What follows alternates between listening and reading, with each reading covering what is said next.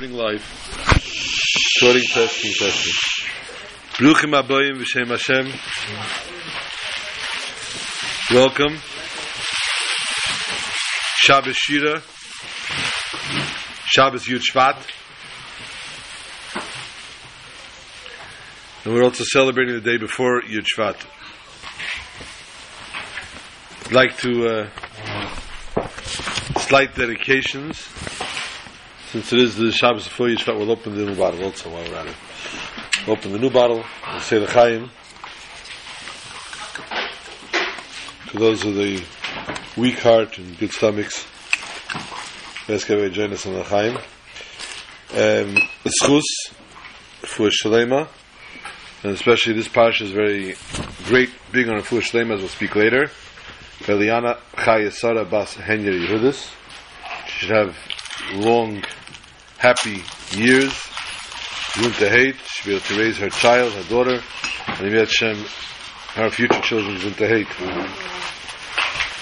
Also for Yeshua, for Yehudis Hindel Bas Shendel, and Sason Bat Ben Ne'ima, Sason Chai Ben Ne'ima, Chaim L'Chaim L'Rocha.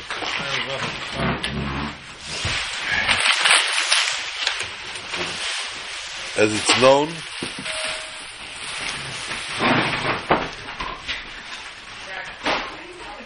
as is known, on the day of Yom Haledes, it's brought down, the day of a person's birthday, Svarim tell us, the person has a special koyach to bench, to bless people,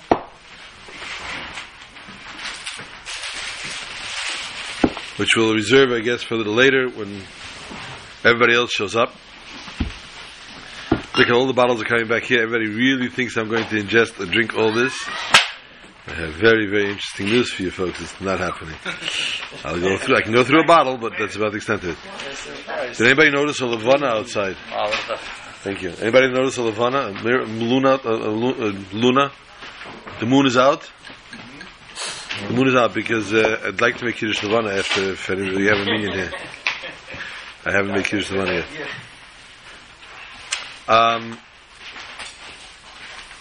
We'd like to discuss Parsha B'Shalach, Shabbos Shira. We'd like to give some insight on Kapitel Tehillim Nun Hey, which is the upcoming Kapitel Yad Shem.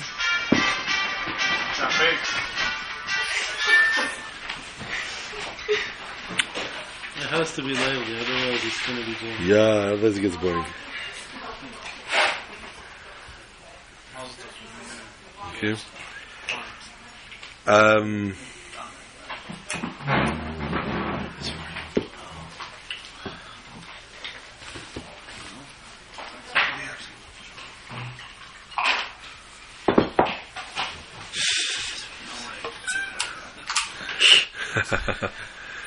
Kapitel Nun Hey is being the new kapitel that we're embarking on.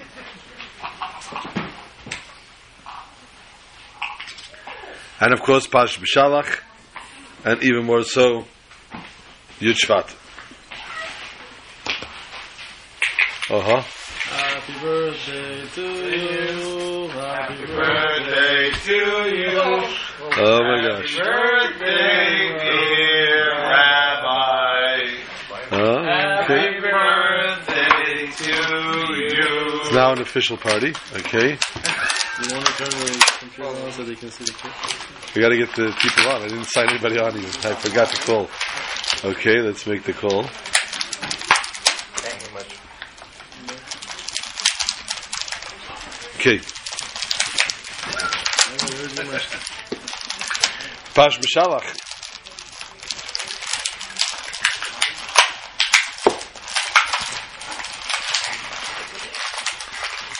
Parsha B'Shalach, interestingly, has a lot in common with Kapitel Nun Hey. The 55th chapter of Tehillim.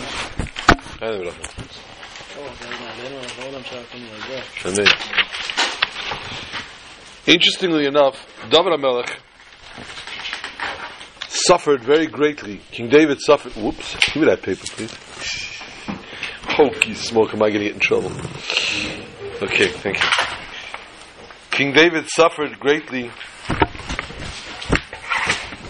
from many enemies that pursued him on a constant basis.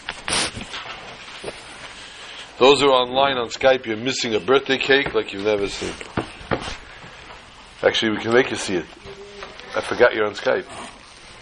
There is the birthday cake. That can stay on the side. That was a part of it in Torah today. Okay, so you still have a chance to get in your cars and get over here.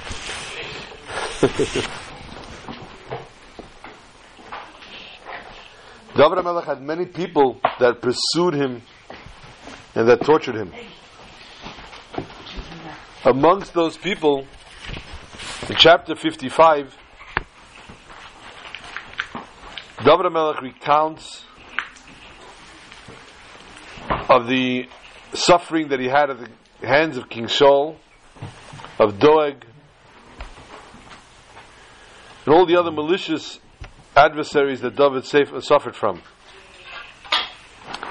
But worse than anyone's suffering that caused him was the suffering of a fellow named Achitophel. What was the suffering that he suffered with Achitophel worse than anyone else? Achitophel was a best friend to King David.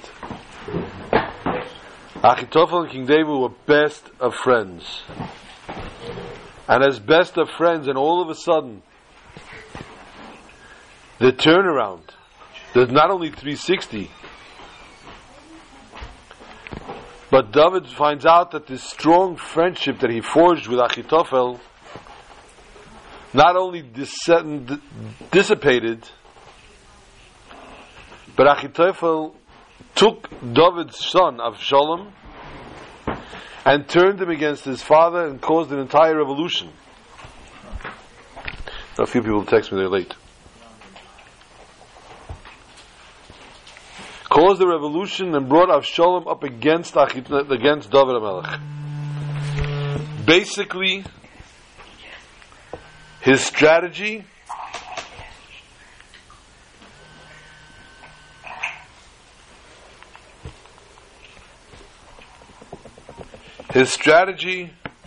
was that he can get Avshalom to overthrow King David, and then in turn he would kill Avshalom.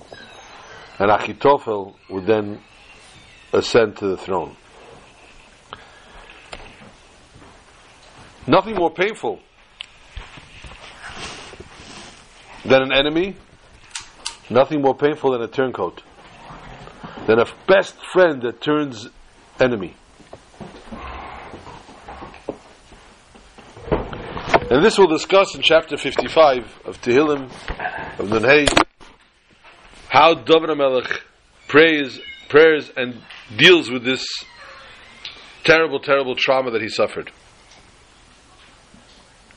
In turn, Pasha B'Shalach tells us the Jews have left Egypt. This is the end of last week's Pasha. The Jews leave Egypt. And the Pasha begins, Vayihi B'Shalach Paro Yisrael. It was as Paro sent out the nation.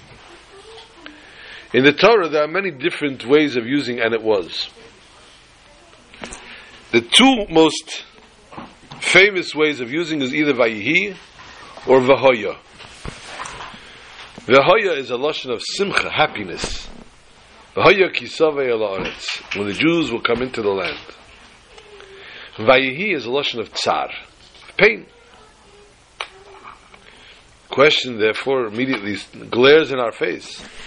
Vayihi b'shalach Paro Yisrael. The Jews just left Egypt. They're going to the Yam Suf. They're heading towards Matan Torah, to receiving of the Torah. And Vayihi, it's a bitter time. What is the bitter time here? The simplest answer is Vayihi b'shalach Paro. What is it bitter? The Jews only left because Paro evicted them. 4/5 of the Jewish nation was killed during the plague of darkness, so that nobody should notice that these people did not want to leave Egypt. But the other people basically were ready to leave. They were accepting already the fact of being upheaval of leaving their housing leaving their environment, leaving their jobs, whatever they may have been, leaving their whole essence behind, uprooting and going out to a desert, to an unknown journey. Realize that even the plagues, as great as they were and as much as it proved the greatness of God, they still had this little, and let's call a spade. How many times do we see godliness in the hand of God guide us, and we still have our little doubts in the back of our mind? Is this really what I have to do?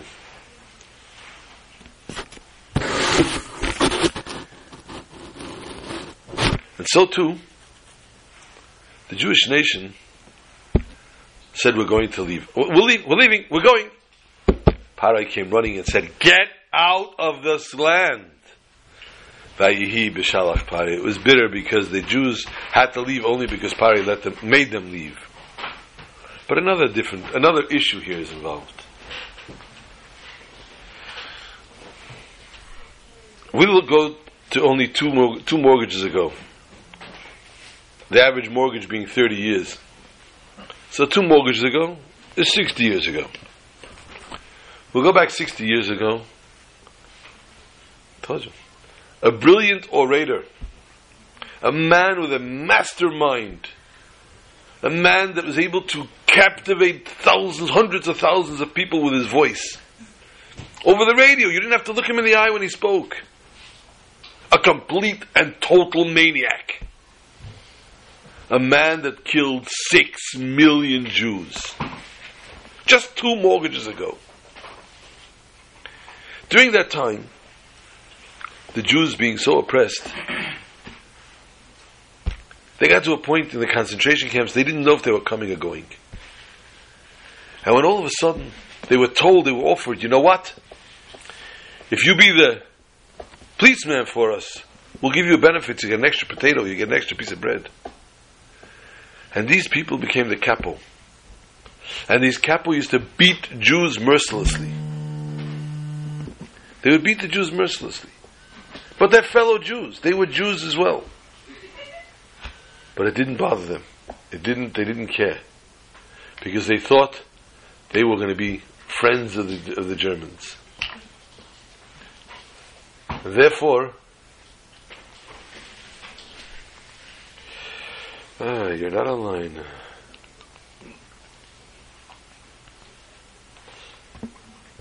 And therefore these people who thought that they were going to do so well, and they were going to get along with the Germans, and the Germans would do everything for them, had a little bit of a shock, a little bit of a culture shock, as we call it. When all of a sudden, these very same Germans turned back on them. These very same Germans killed them and threw them into ovens as well. These very same Germans that were their friends. And that culture shock. Ooh la la. These very same Germans, even worse so. Thank you so much. Where's his l'chaim? Saramashkim. These very same Germans that befriended people, that lived as neighbors, that were best friends with the Jews, when the Nazis came to their building, they said, there, the Jew lives there. You know what kind of stab in the back that was? What kind of horrific pain that was, that these people gave the Jews out. They didn't just give you out, they were your best friend. They were your good neighbor. Leibish, some salsa to the table. Some soda. Oh. Sorry. I don't want to take this out. Okay. And these people killed the Jews. This is so horrific for them. This is more painful than the ones that just came to them to begin with, to kill them. Even worse so, the good friend. The good friend, yesterday was my good friend, my neighbor, and all of a sudden was now turning me into the Germans. The Jews in Egypt lived a life. They had an existence. They coexisted with the Egyptians. They didn't like them. The Jews beat them mercilessly. But there was something there between us. We were bonding with our neighbors, our Egyptian neighbors. And then all of a sudden, they beat us. And they made us work a little harder. Yeah, but I guess if we work it out, we can work this out. We're good. He's a brother. As we have today, so many times, we will take our neighbors, and our neighbors will take us, quote unquote, under the wing. And they'll say, yes, we are good, we are so close with one another. And then all of a sudden get stabbed in the back. But here was even better. Here the Egyptians started getting the plagues. First plague, the blood. What did the Egyptian do when he had no water? Everything was blood. He had to go to the Jew and buy water. To go buy water. How much a cup of water? How much is the bottle of water? In Costco, and how much is the bottle of water? It's Fresca in BJ's, and how much is it in the local stores?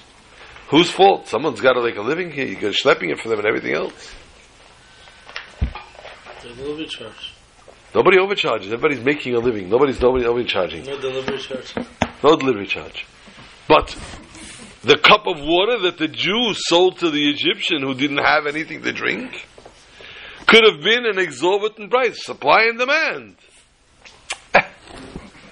But the Jew was fart. He's my neighbor. He's my friend. We're going to become good friends now. I'll sell it to him cheap. They have to buy it. They're not allowed to get it without paying. But I'll do something good for them. Sound like any Jew I know. And this is how they figured they were going to.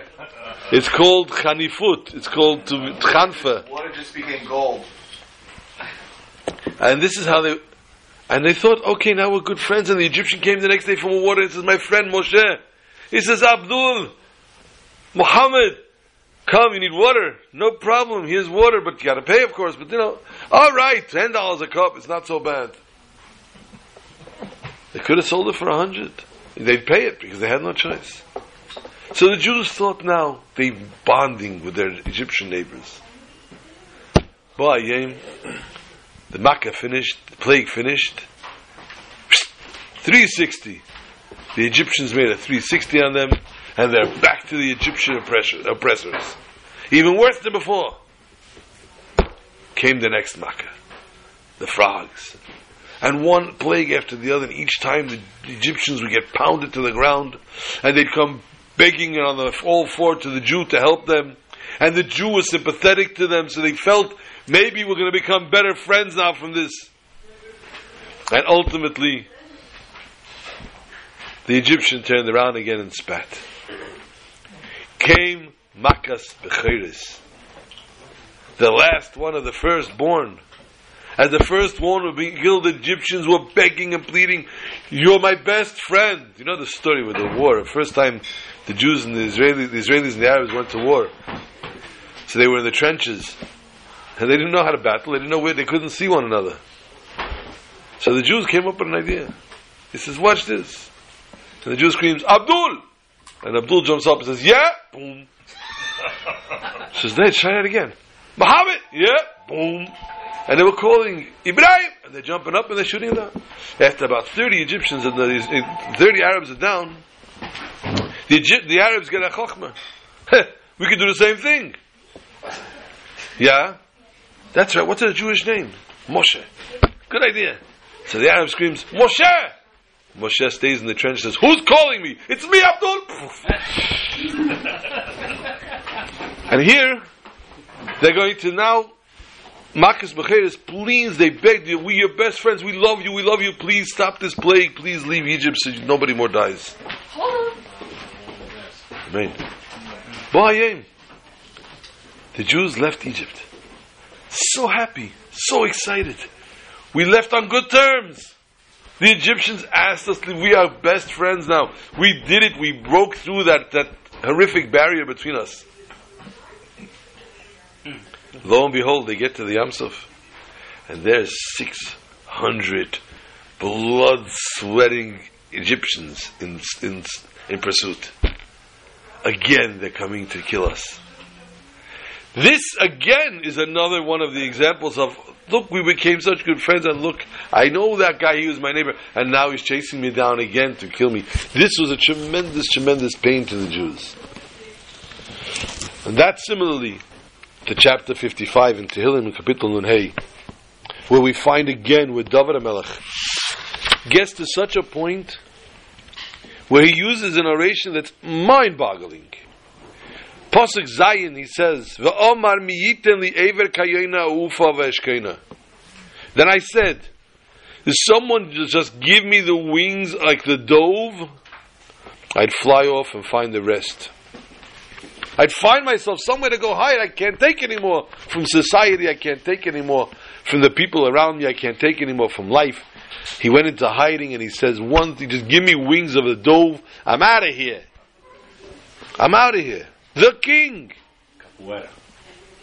King David himself said, give me immediately the question arises, the total misunderstanding here. A'ufa, I will fly, ve'eshkein, and I will rest. Are you flying? Are you resting? And another question, why the Yonah? Why the dove out of all the birds? The Ibn Ezra says that the kings were used to using carrier pigeons.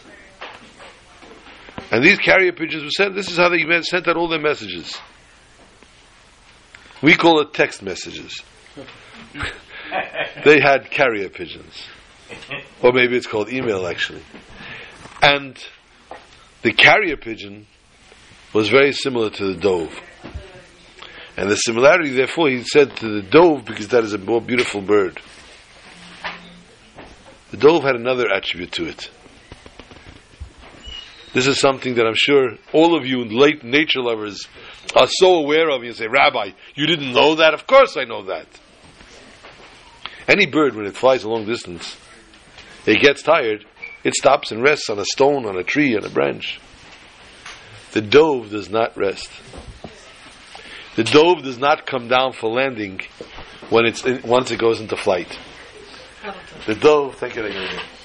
Anybody do Kiddush Levana yet? Because I'd like to do Kiddush Levana after. The dove stays in flight. When it gets tired, it folds one wing and flies with only one. And then it switches off. And that's why he says, A'ufa ve'eshkeina. I will fly and I will rest at the same time. And that's why it had to be only with the Yonah, only with the dove. This is an amazing, amazing thing. But later he says, King David continues and he says, Erev v'avoiker v'tzaharaya masicha. Morning, afternoon, and evening, I speak to you, God, I pray to you. Vayishma koli, and I ask that you hear my voice. From here we derive the 3 times a day that we do our prayers, the 3 times a day that we daven to Hashem.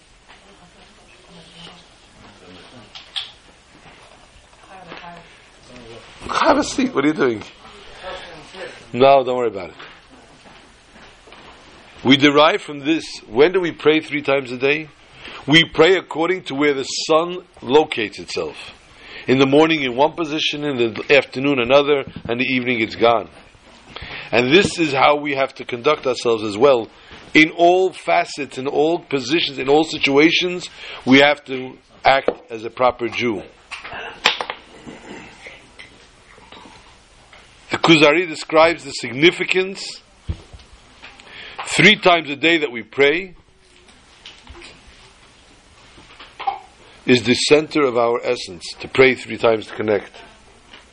But the great Kabbalist Rabbi Menachem Azariah of Pano said,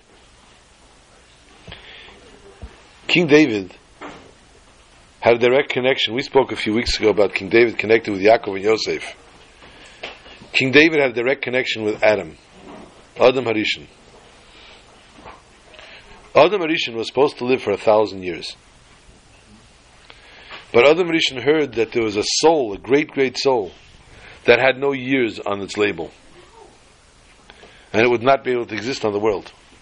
But the world would not be able to exist without him. This was the soul of King David. At that point, Adam gave 70 years of his life, and David is the beneficiary of that, and King David lived 70 years. In other words, Adam Rishon lived for 930 years. The first one to institute prayer was Adam Rishon. Adam. Erev v'avoker v'tzaharayim, for those who don't have to take their shoes and socks off and do math quickly, his numerical value is Gematria 930. 930 coinciding with the 930 years of Adam Rishon, of Adam.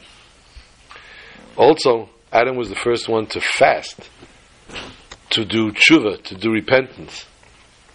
And Tainus is also, Tainus, the word fast, is also 930. He was also a vegetarian, right? He was, listen, only in the Garden of Eden he was a vegetarian. But he was wearing the vegetables when he came out. There's a story that's told of Emperor Antoninus. The Emperor Antoninus approached Yehuda Hanassi, and he asked Yehuda Hanassi, why do you Jews only pray 3 times a day? Would it not be better to pray at all times, all day long? Wouldn't you be more connected to God? And he said, no. Prayer has its set times, the 3 times a day, and that's when we pray. And he said, but you're in denial, he says. And he would not accept where Yehuda Hanassi would said what he said. And he felt it was a betrayal. The next morning, Yehuda Hanassi got up very early, and he stood next to Antoninus and said, "Hail Caesar!" And he waited a few minutes. "A salute to the emperor. Peace unto you, king. Bless you, your majesty." And finally Antoninus said, Hey, stop, you nudnik. Once, twice, I understand. Over and over and over. So he says, you see, you can't keep praying to God that way also. Famous story of the Sephardi that came to the synagogue to pray. Chmano Litzlan, he had a problem, God forbid. And he came to the synagogue, and it was empty, it was the evening, and he walked straight up to the Holy Ark. Basically, the Ark had 3-4 steps to walk up to it. And he walked up to the Holy Ark, up to 4 steps, and he stood there praying to God, God, please send me my parnasah, send me my this, that, praying and praying and praying. And after his prayers to God, he felt he's waiting for God's answer. So he starts to back down from the steps. And as he's backing away from the Aron Kodesh, he forgot there were steps. And he trips and he falls flat on his back. And he says, okay, God. You don't want? I accept, but don't push. Antoninus got his answer here. Prayers are 3 times a day and not more. But here we find, therefore, the similarity of Kapitel Nun Hey with Pasha B'Shalach, the betrayal factor of the Egyptians, the betrayal factor of Achitophel.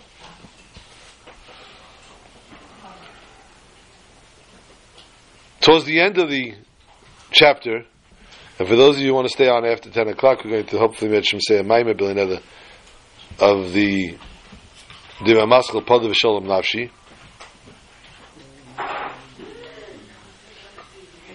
The end of Perek Nun Hey, the Dover Melech writes about Pada V'Sholem Nafshi Mikrovli.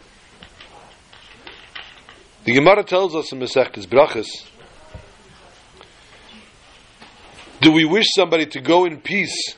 Do we say Lech Lishalom or Lech Bishalom?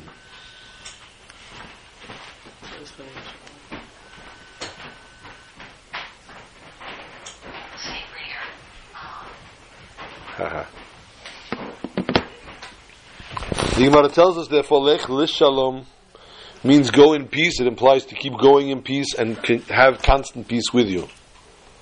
Lech Bishalom means you've completed your piece. Now go with the piece within the piece that you have, and you have no longer any reason to continue.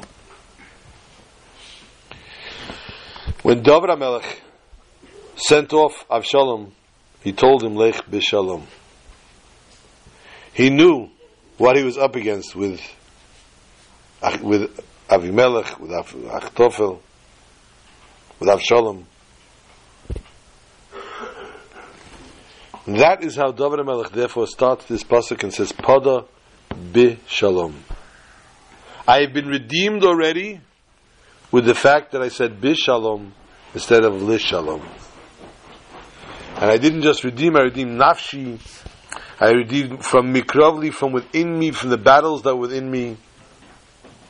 Why? Because the general populace, although they were on the other side officially of the fence, ultimately they all prayed that King David is victorious in the battle. And the chapter therefore completes itself, finishes off with the final three words, the famous three words, Va'ani eftach bach, I trust in you. I will trust in you. And this is what all of us always aspire to be able to say, Va'ani eftach bach, I will trust in you, that you'll save me from my enemies. I'm confident that just as you destroyed anything else in the way, anything that gets in my way is also doomed, because this is, I am walking in the way of God, and being in the way of God, I will ultimately prevail.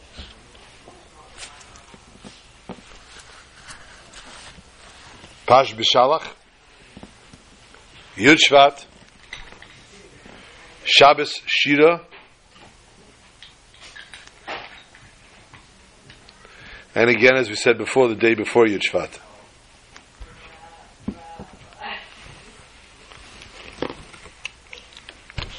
Bo HaShemesh v'Zorach HaShemesh. For Yud Shvat, for the Yud site of the Frierdiker Rebbe, for Yud Aleph Shvat, or for Yud Shvat again a year later, for the Nesius of the Rebbe, L'chaim.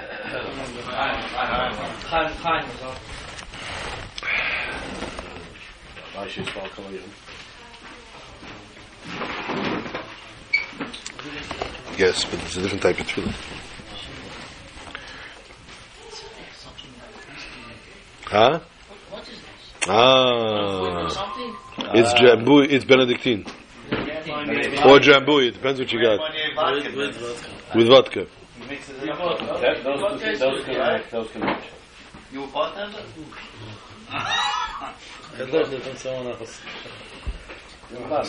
When we were in Venezuela, we once went to the Hilula on Lag BaOmer, to a Sephardic synagogue, and the waiters were going around with a drink. You know what it was? It looked like Coke. The Coke was a little more than spiked with Johnny Walker. Red, but Johnny Walker nonetheless. And ice. And we were yeshiva boys. We didn't understand these things at all. We sat and drank vodka and we wanted to have. All of a sudden, it was delicious. It was good. So we decided, we had our fill that night. The next night, it was the night after Lag BaOmer, we're going to Fabring in yeshiva. But we have now a patent how to do this. We bought a sack of ice, a case of Johnny Walker, and a case of Coke, and we're going to Fabring. Now we obviously did not know that there's measurements involved. Yes, davai. Everyone got cups of ice, and you poured your Johnny Walker, you poured your Coke. About 4 hours later, the lines to the bathroom were just pretty severe, to say the least. It was a mess. The maid was not a happy camper the next morning. Say for those who made it to the bathroom, even.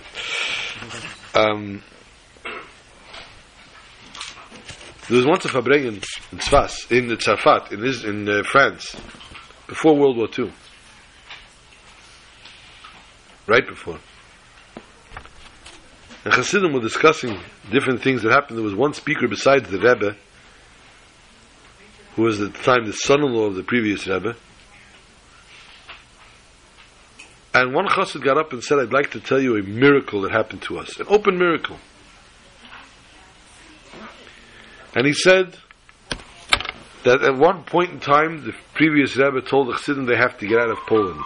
It's dangerous, they got to leave. And he gave them directions. He said, you guys go to France, you guys go here, you guys go there. I was from the guys sent to France. We were 5 of us, only 4 of us had passports. One had a passport, but it was not valid. Now, traveling between borders and border, it was not a healthy issue to travel without it, especially almost wartime. So what they did was, they got 4 guys, they sat on the 5th one, and their kapatas, their coats, covered him. And each border control, they went, yeah, and it kept going. The final border between Germany and France, they had to walk through. They got off the train, they were trembling, trepidation, but the Rebbe said, go. The Rebbe said, go, we're going to go. And as they came off the train, they hear a gunshot. They hear a moan, and someone falls to the ground. They say, oh yeah, brach. These people are not welcoming committee. They start going, and they get towards the border control, and the guy says to him, let's go, give me your passport. Took the passport, boom, stamped. Shocked.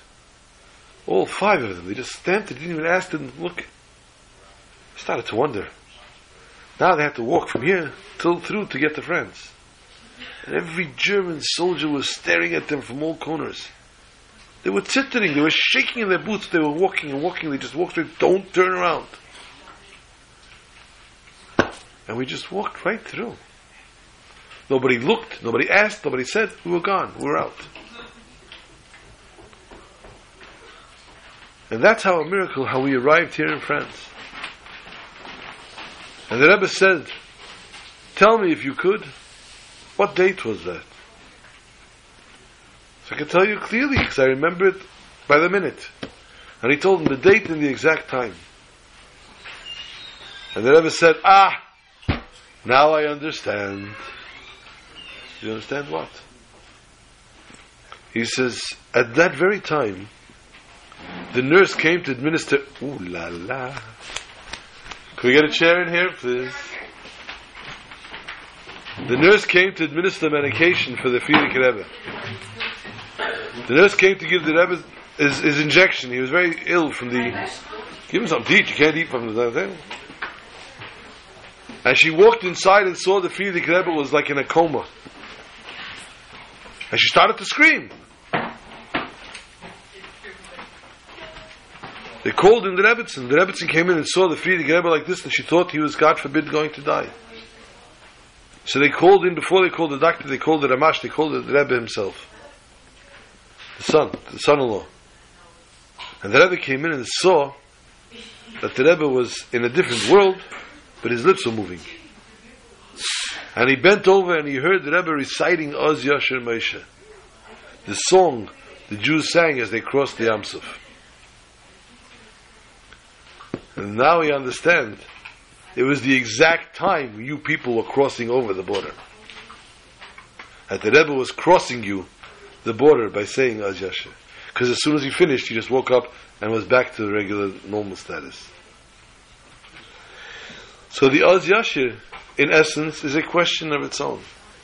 And interestingly enough, we find another phenomenon here. It doesn't say, at this point, the Jews sang. It says Oz.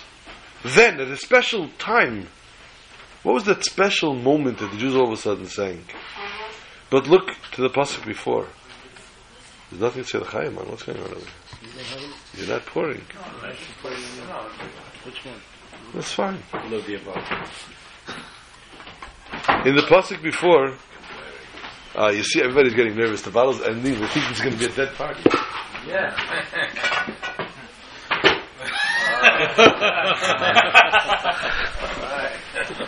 Those guys on Skype are missing this party. Oh, listen, he bought the bottle. Okay, good. The pasuk before Az Yasher Moshe, the words we say them every day in davening, Vayaminu B'Hashem uVeMoshe Avdo, and they believed in God and in Moshe. Us, and then they sang. What does one have to do with the other? We'll look back a few parshas in history, and we see a conversation between God and Moshe. God says to Moshe, go tell the Jews, Pakut Pekadati, you're leaving Israel, you're leaving Egypt. You're going to leave Egypt. And Moshe said, me? Hem lo yaminu li, they're not going to believe me. And God said, Moshe, how dare you blaspheme my nation? How dare you speak Lashon Hara at my nation? And we spoke about this a few weeks ago, how the snake frightened Moshe because he knew he spoke Lashon Hara. And his hand turned white because it was Lashon Hara. Why does this thing keep knocking?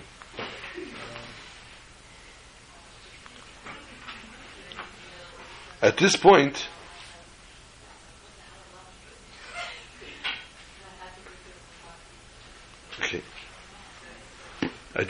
no. The Jews crossed the Yam Suf, and Vayaminu B'Hashem, they believed in God, Uve Moshe Avdo. Moshe finally was able to admit, I made a mistake. They do believe in me. Moshe finally did the complete repentance for speaking Lashon Hara against the Jews. So now, Az Yashir Moshe. Now that he repented, then he was able to start to sing praise to God. Ironically, we find the Haftorah of this week's Parsha is the Haftorah of Devorah Isha Neviah. The prophetess Devorah goes again to battle with Barak ben Avinoam, and they battle Sisera, and they become victorious. God tells Devorah, go to war. God tells Devorah, you're going to be victorious. And Devorah goes to Barak and says, go to war, you'll be victorious. And he said, no. What do you mean, no? He said, if you come with me, I'll go. And Devorah answers him, she was a sharp little lady, this lady. She says to him, you know something? For that audacity, this war will nothing will ever go under your name. Even your checking account, your social security number is not going to be in your name. Nothing. You're not going to have credit for anything. And it becomes the war of Devorah, and becomes the Shira of Devorah, and Barak basically falls out of the picture. By the way, there are those opinions that say that Barak was Devorah's husband. So it happens you don't listen to your wife, you see. Okay, now why did the camera go off, anybody? Devorah then sings the Shira after the battle, after the victory of the battle. Devorah comes forth and sings Shira. Mind-boggling. You screamed at Barak and said, Barak ben Avinoam, you are not going to get anything in your name because you don't believe, you're not confident that God is going to save you and be victorious in this battle. And Devorah herself at that point should have sang the Shirah. She should have sang praise to God because we're being delivered from Sisera. But she doesn't. She sings after the battle. Why does she wait? Sages give us a beautiful parable, beautiful mashal. There was a fellow dying of hunger on the street. Now, we've gotten hungry nowadays. We fasted Yom Kippur, we fast Tisha B'Av. Get hungry. Some of us are vegan, we really get hungry. No, you can't possibly be satisfied eating grass.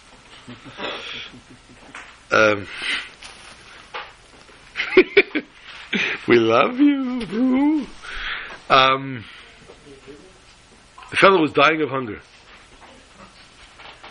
And as he was literally, last week someone asked a question. No, it wasn't. It was during a Din Torah.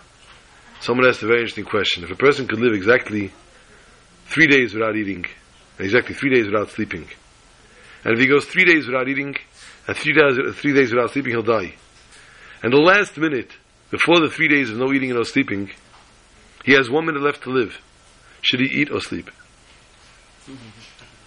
Okay. Anyway, that's part of our philosophical questions. After the dog chasing his tail, we figure that one out now. and why we still hadn't had to ride a bicycle.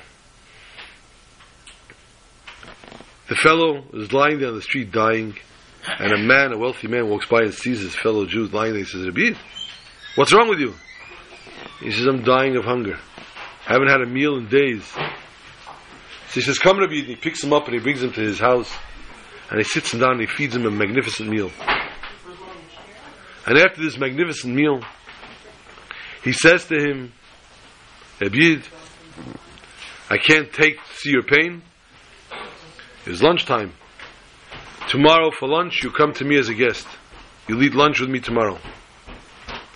Thank you so much. He thanked him profusely. He praised him. How much can I praise him? Thank you for the meal now, and even thank you even more for the invitation for tomorrow. No. That night, the food got digested. There was nothing left in his teeth anymore to pick. And he was getting hungry. The stomach starting to say, hey, are you hungry? Because I am. And midnight, he's tossing and turning a little bit, and he's drinking, getting some water. Maybe that'll do something for him. It's not working. Comes in the morning, he wakes up, he's already getting, his stomach is growling. He hasn't eaten for a while.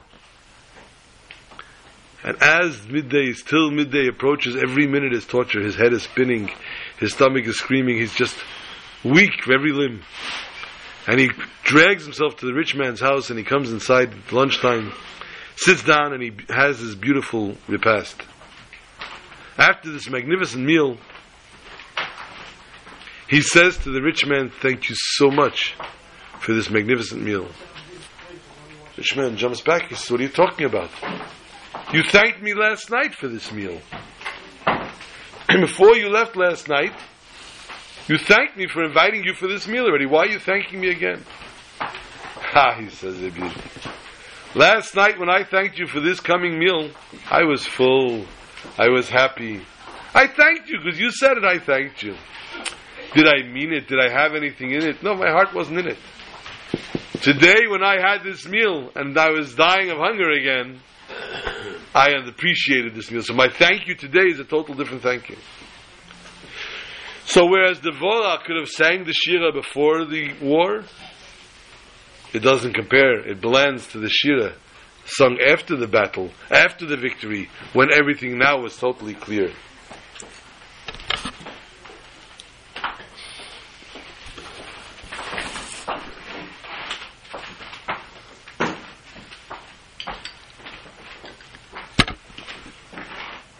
We'll jump to the end of the parsha because there's still so many subjects that I have to cover.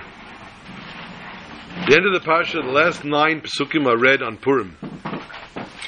The only time the Torah is taken out and we read less than 10 pesukim is on Purim day. We read 9 pesukim, the last 9 pesukim of Beshalach, which begin Vayavai Amalek. Amalek arrived. Who's Amalek? Amalek comes in many different disguises. Amalek comes in the disguise of Shabbos, where he tells you that if you don't work on Shabbos, you're not going to cover your bills. Amalek comes to you and says, you can discuss this guy's life story with somebody else. It's not so bad. Amalek can come to you in different types of foods. Basically, Amalek is the same numerical value as the word Safek, doubt. Whenever we have doubt in God, it's Amalek jumping in on our head. Nobody wants to know that Amalek really conquered us. Amalek comes to battle with the Jews. Ironically, the ironic question is, the Jews left Egypt and they had clouds surrounding them. How did Amalek attack them? How could the Amalekites attack them if they were surrounded with clouds? We spoke before that there were 4/5 of the Jewish nation that were killed during the plague of darkness. This 4/5, what were their sin? They refused to leave Egypt. They refused to leave Mitzrayim. And yet, we find amongst those who did leave Egypt, we had people from Shevet Dan that had with them their idols, their Avodah Zarah. And they took their idols with them because they couldn't leave them behind. But because they had idols, they could not go into the Ananei HaKavod. They couldn't go into the cloud. So they were following along, trailing behind, outside the cloud. Give him a napkin. Kiva, that's a napkin. Wash it. They were outside the cloud because they had their idols. These people were under attack. And we look and we hear Moshe tell Yehoshua, his greatest disciple and ultimately his successor. And he tells Yeshua, B'chalonu anoshim, choose the most righteous and most special people that we have to go battle Amalek and to save those Jews. And that's what happens. Were they warriors? Were they special command posts? No. They were the holiest, most righteous of Jews. And they were sent on a mission to save the idol worshippers.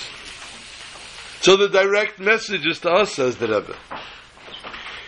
We sometimes look and say, that Jew, that person, he doesn't believe in anything. What's it worth? It's not worth talking to him. It's not worth discussing with him. Leibish and I go every Friday, we go out on Mivtzayim, we go put on tefillin with people. We love them all, and they love us. This is a plug for Grand Prix auto leasing. None of them showed up tonight. But they pay for my lease. We put on tefillin with these guys. These guys have absolutely no problem marrying a non-Jew. They won't eat chametz on Pesach. Why? Because the rabbi told us not to. Rabbi, you told us we're going to respect, we won't eat bread for the week. I want you fasting Yom Kippur. Rabbi, I want. Okay, what time does it start? What time does it finish? They're going to work. They'll drive around. But they're fasting because the rabbi told them they can't eat today. Very, very, very tmimistic Jews. We reach out to them. Again, they lost my camera. And we go and we put on tefillin with them. There's one guy, Andre, puts on once a year. Every year he gets a name change. Till now he was Andre 2012. Now he's Andre 2013. He put on tefillin. But Andre said, no, I'm changing my name this year. I'm no longer Andre 2013. This year I'm going to put on every quarter. Every 3 months he's going to put on tefillin. No!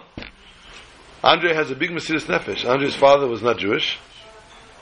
And his shiksa girlfriend is not Jewish, obviously. So in her merit and her gift that she gave him, Shmendrik is hanging around his neck. He takes off Shmendrik to put on tefillin. Everyone in the office knows what Shmendrik is. As a matter of fact, the shliach from Sheepshead Bay once came in, and they said, no, Andre can't put on tefillin, he has a Shmendrik around his neck. He says, how can you do that? They say, you know what that is? He said, of course I know. He couldn't believe. These Chabad rabbis, everybody knows what a shmendrik is around his neck. But here, Moshe Rabbeinu says to Yeshua, B'charlanu anoshim, choose the greatest of Jews to go out and save these idol worshippers.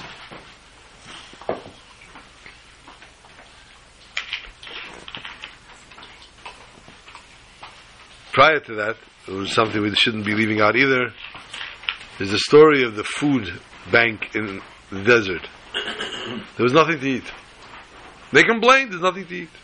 There was nothing to drink. They complained, there's nothing to drink. God took you out of Egypt. He crossed the Yam Suf. He saved everything. Moshe and Shmuel were sitting on the beach in Miami. Where else? Moshe, you heard that's going to happen? He said, what's going to happen? Mashiach's going to come. He says, so? So? He's going to take all the Jews to Israel. So what's wrong? Are you Mashiach? Have you ever heard of the crisis, the housing crisis in Israel? They're trying to build and settlements. There's nowhere to live there for the people that are there. You're going to bring another couple of million Jews there. Where are we going to live? Where are we going to eat? What are we going to do? Shmuel thinks it through. It's terrible. He says, you know what? God is great. He has a good track record. He saved us in the Inquisition. He saved us in Egypt. He saved us so far from Obama. He'll save us from Mashiach too. The Jews had nothing to drink. There was water, they wanted to drink the water. It was bitter. Why does the Torah go to such an extent? Tell us the water was bitter. Because it wasn't just water that was dirty. It was bitter, undrinkable water. And they took a tree and they threw the tree into it. Vayimteku hamoyim. Not only the water became drinkable, it became sweet. And it became so sweet that now this is what everybody gave sustenance from. And then they get the mun. What a name. Mun. Couldn't find anything more original to call it. Everybody knows what mun is. Why do they call it mun? Mun is an acronym. The Rashi Tevis. Ma nevorech. This came in front of them. They knew two brachas. They knew there was bread and there's cake. Hamaitzi and mezainis. What do we make here? Ma nevorech is the Rashi Tevis mun. And ma is the Rashi Tevis hamaitzi or mezainis. Do we make hamaitzi or mezainis? And what does David should tell them? Lechem min hashamayim. This is bread from heaven. And you know what the bracha was in the end? For a trivia question for worth 100 points? Hamaitzi lechem min hashamayim. So next time you get a portion of man, remember what bracha to make. As a matter of fact, next time you get a portion of man, stop smoking what you are smoking. Put down the joint. Yes, put it down. Say the Chaim. As we go to the Shlav of Yud Shvat. Yud Shvat, the sun begins to shine for us. Yud Shvat, we are merited with the Nesius of the Rebbe, of the Nasi HaShvi, and Tzchusi Yagun Aleinu, the Stalkus of the Frierdiker Rebbe, the previous Rebbe. Many instructions the Rebbe left on the Yad side of Yud Shvat, what to do the Shabbos before Yud Shvat, how one has to behave and connect to the Rebbe on Yud Shvat, saying the Mishnayos with the letters of his name, etc.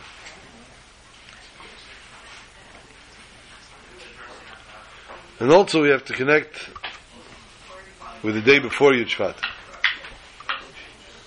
Not only a beginning, but a beginning of a life. The beginning of a life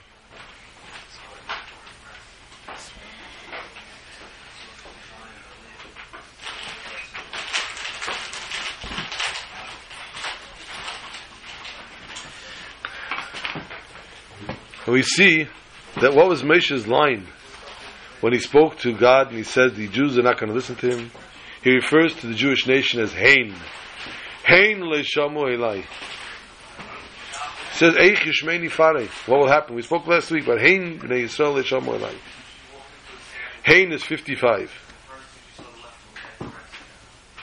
At 55, we look forward, we embark on the 55th year, as we spoke before of Kapitel Nun Hey of Tehillim, chapter 55 in Tehillim, the concept of Hein, that Hein le'shamu elai, that the Jewish nation, not referred to as Haim, but rather Hein,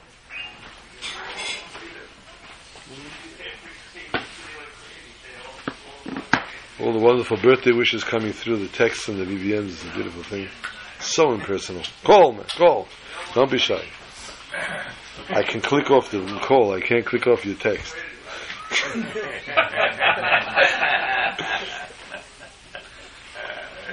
So Dr. Chaim, and if those who did not yet do Kiddush Levana, if we have 10 people here that can do Kiddush Levana with us, it would be greatly appreciated, because I didn't do Kiddush Levana yet. I davened by already. and then I'd like to afterwards cut the cake and say a maimer. For those who are not going to stick around for after that, we just like that everybody please participate tomorrow in the midst of tzedakah.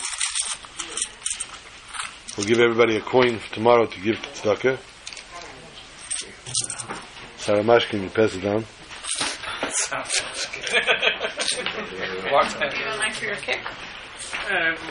We'll soon. We're going to do after Kiddush Levanim. We'll do a cake. L'chaim, l'chaim.